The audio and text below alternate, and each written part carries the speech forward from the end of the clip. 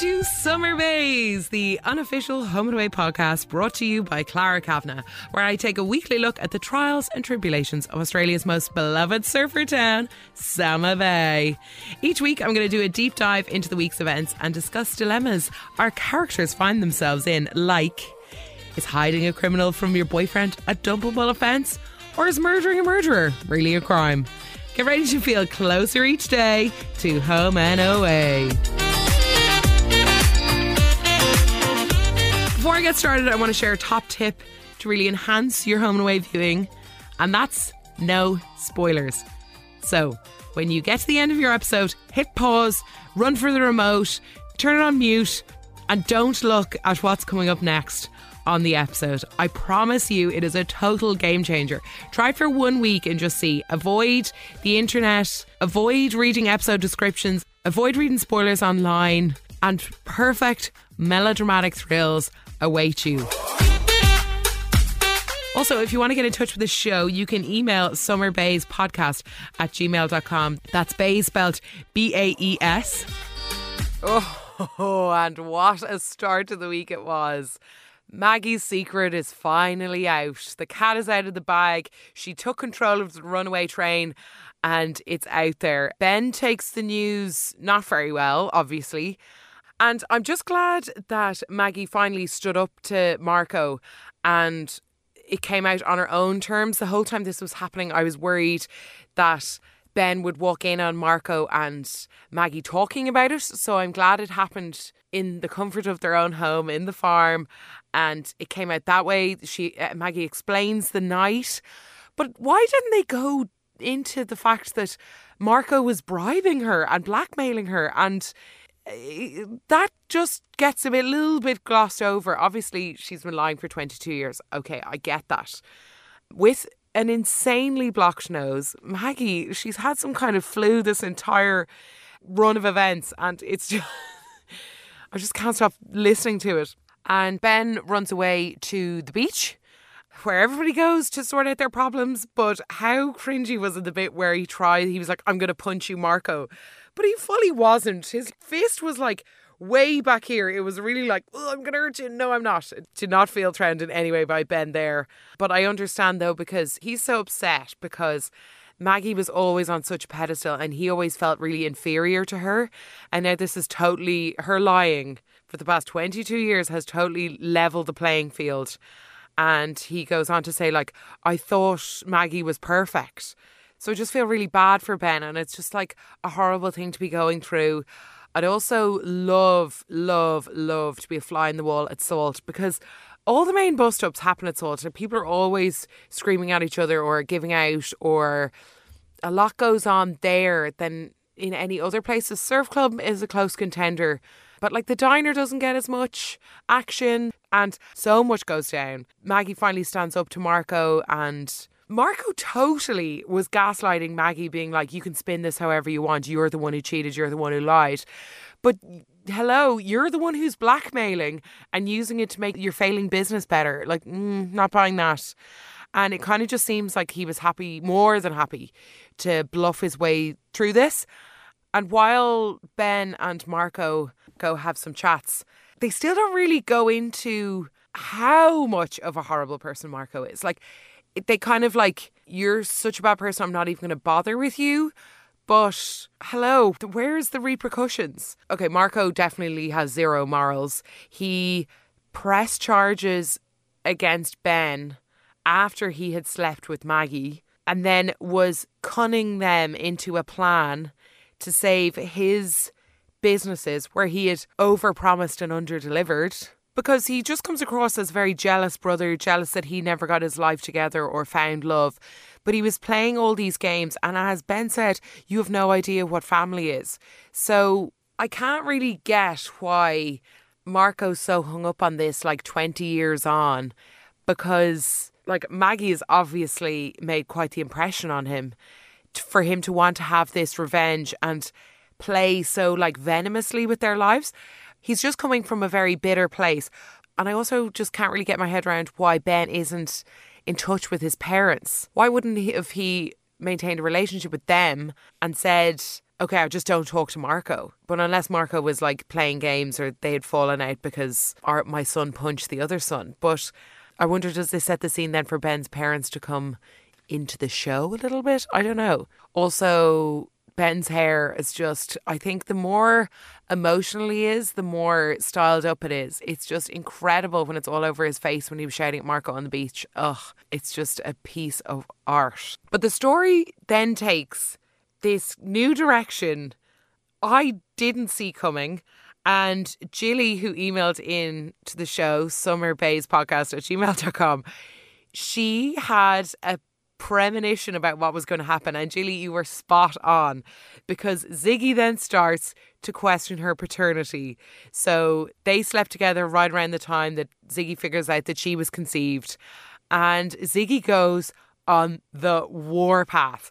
And luckily Dean comes back to kind of try comfort her and kind of anchor her a little bit, because she does completely go off the rails. Her sassy comments with Maggie, that depends if he even is my dad, and you're the maths teacher, you do the maths. So she just gets really consumed by this, and in true Home and Away fashion, as selfish as some of the characters can be, like she just gets so self-involved and consumed by the potential lie that she's been living, that it's all she can do, all she can talk about, and all she can think about it. And thank God Dean is there, because he luckily comes back from that surf trip early and is a good comfort for her. And I would have hated to have been in the room when the two potential dads, Maggie and Ziggy, end up in the room and they decide about the paternity test. I think Ben was amazing in that process, being like, you'll always be my daughter. It doesn't matter what happened or who Marco is, you're still mine. And I think that was a lovely avenue that Maggie and Ben didn't have to go down. It was just kind of based on Ziggy, because it doesn't really make a difference. But I can understand why Ziggy feels terrible, because she's like, Dad quit his surfing career, he lost touch with his parents, and what was it all for? I can understand Ziggy's dismay, but I also, I don't know, I just don't think you should be so mean to your mom. And she's almost giving Maggie ammo, but I'm glad it's all out in the open, and Rue is being a fantastic support to Maggie. And poor Ben has a lot to deal with, not only his daughter's paternity, but also his wife's infidelity. It's kind of in his hands whether or not the relationship will succeed.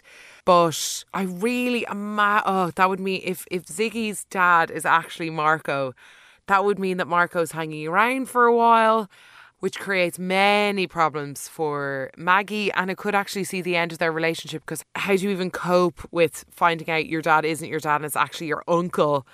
I just wasn't prepared for this direction of the story. But I really hope it's not Marco, because he's someone who he's someone who's very vindictive. He's not very nice, and he's no problem lying to get what he wants. So hopefully he's not sticking around, but I kind of feel like he's juicy enough to stick around.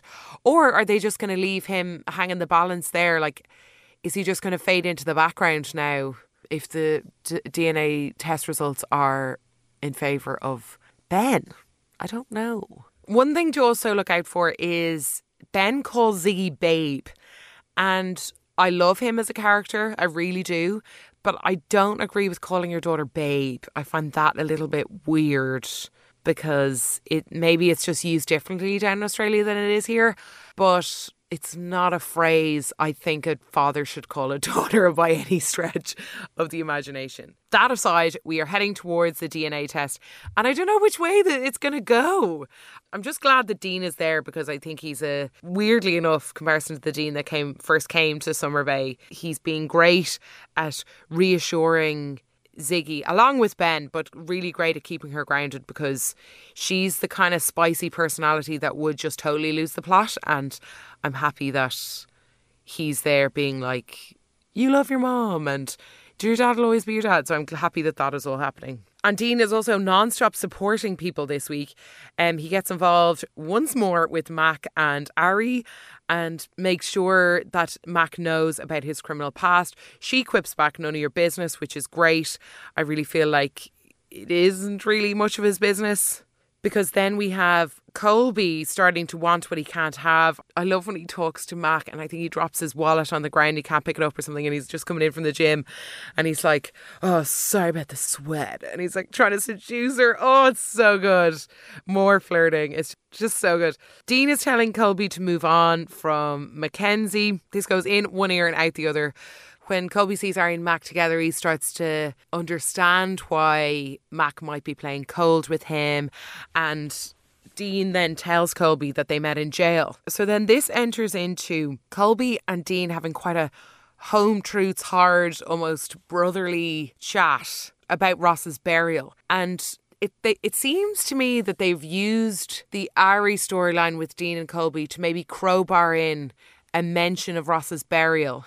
And maybe they're trying to make it a little bit more relevant again, because I envision the way Colby is going to leave the show is because the murder of Ross will come out at some stage, and that'll be the one, that's his Achilles heel. That will be what clinches him.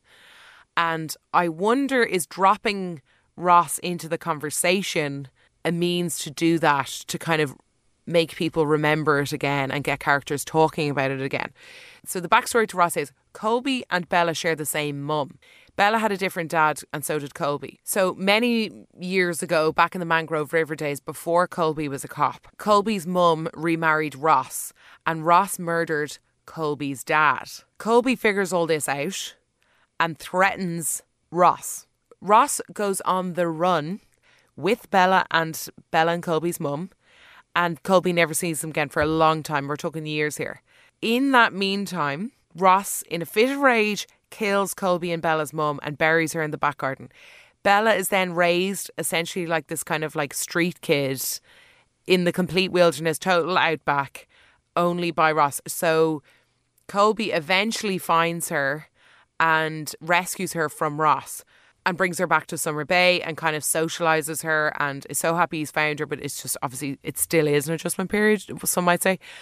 But Ross is, of course, always hiding in the shadows and looking for when he can get Bella back. Colby gets married to his cop girlfriend, Chelsea, at the time. And on the way to their honeymoon, Chelsea, Willow and Bella are all kidnapped by Ross. He hijacks their limo, drives them out to the outback. Dean and Colby cop on.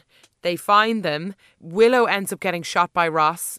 Didn't endanger her life, just shot her in the chest kind of area. She survives. But Colby and Dean enter into a massive car speed chase and finally get Ross. And much to Dean's discouragement, Colby shoots Ross, which begs the question, is murdering a murderer really a crime? Because in that moment, Colby was definitely acting out of self-defense, but he was also consumed by his own rage. So, it's a difficult balance there. Anyway, they bury the body and try to forget about it, which leaves Dean with like PTSD and issues we won't even go into, but it puts Dean in a very, very difficult situation. Colby's now wife, Chelsea, cops on and they divorce because she can't live with him knowing what he did. So then if we just fast forward now into Dean giving out to Colby, Dean says, like, Ari looked out for me on the inside and I wouldn't be here if it wasn't for him.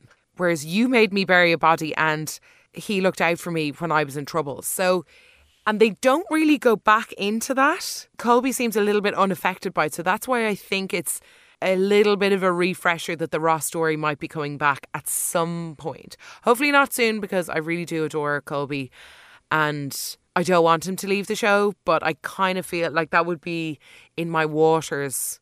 Not that I like spoilers, but that's just the reason I think that that's being brought up. But yeah, it was a good few home truths there from Deanie Poo, I must say. And Colby seems fairly unaffected by it because he then goes and squares up to Ari in the middle of Salt. Another time where you like to be a fly on the wall. Just want to point that out. And there's just a whole lot of fuss going on about Ari and Mackenzie. So Gemma's thrown her oar in, being like, do you really want to get with the cop's ex? And then you have Dean getting involved. So it's just kind of like, I hope it's all this fuss is worth it. And I suppose at the end of the week, Colby does kind of wind down with Mac and say, oh, look, I will back off, so you don't need to worry. So, I don't know. And then with Bella, we have the aftermath of, I like you! We're screaming to Nick on the beach at the end of Friday's episode last week. Luckily, Ryder plays some Cupid. It is very cute. They end up having a kiss.